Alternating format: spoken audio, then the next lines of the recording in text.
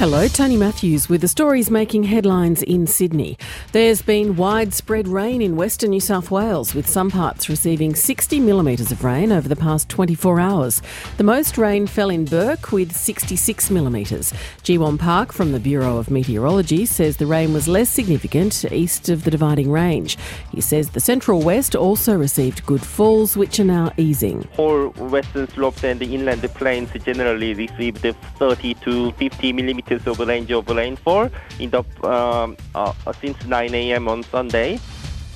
New figures from the New South Wales Education Department reveal the state's public schools are sitting on $1.3 billion in unspent cash. More than half the funding comes from state and federal governments, while the balance is money from fundraising by schools and parents over more than 10 years.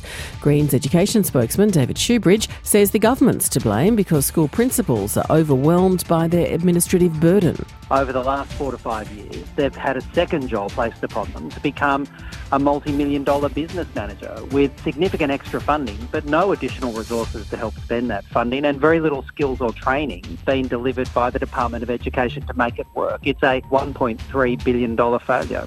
The federal court in Sydney will begin hearing an appeal by Nationwide News today against the defamation payout to actor Jeffrey Rush. Court reporter Jamel Wells has more. The publisher of the Daily Telegraph, Nationwide News, is appealing against a decision that the paper and journalist Jonathan Moran recklessly reported Jeffrey Rush had been accused of inappropriate behaviour in 2017. In April, Justice Michael Wigney awarded Jeffrey Rush $2.9 million. Nationwide News says Justice Wigney's conduct gave rise to an apprehension of bias. The appeal will be heard before a 3-judge panel in the federal court. For more details on those stories, go to ABC News Online.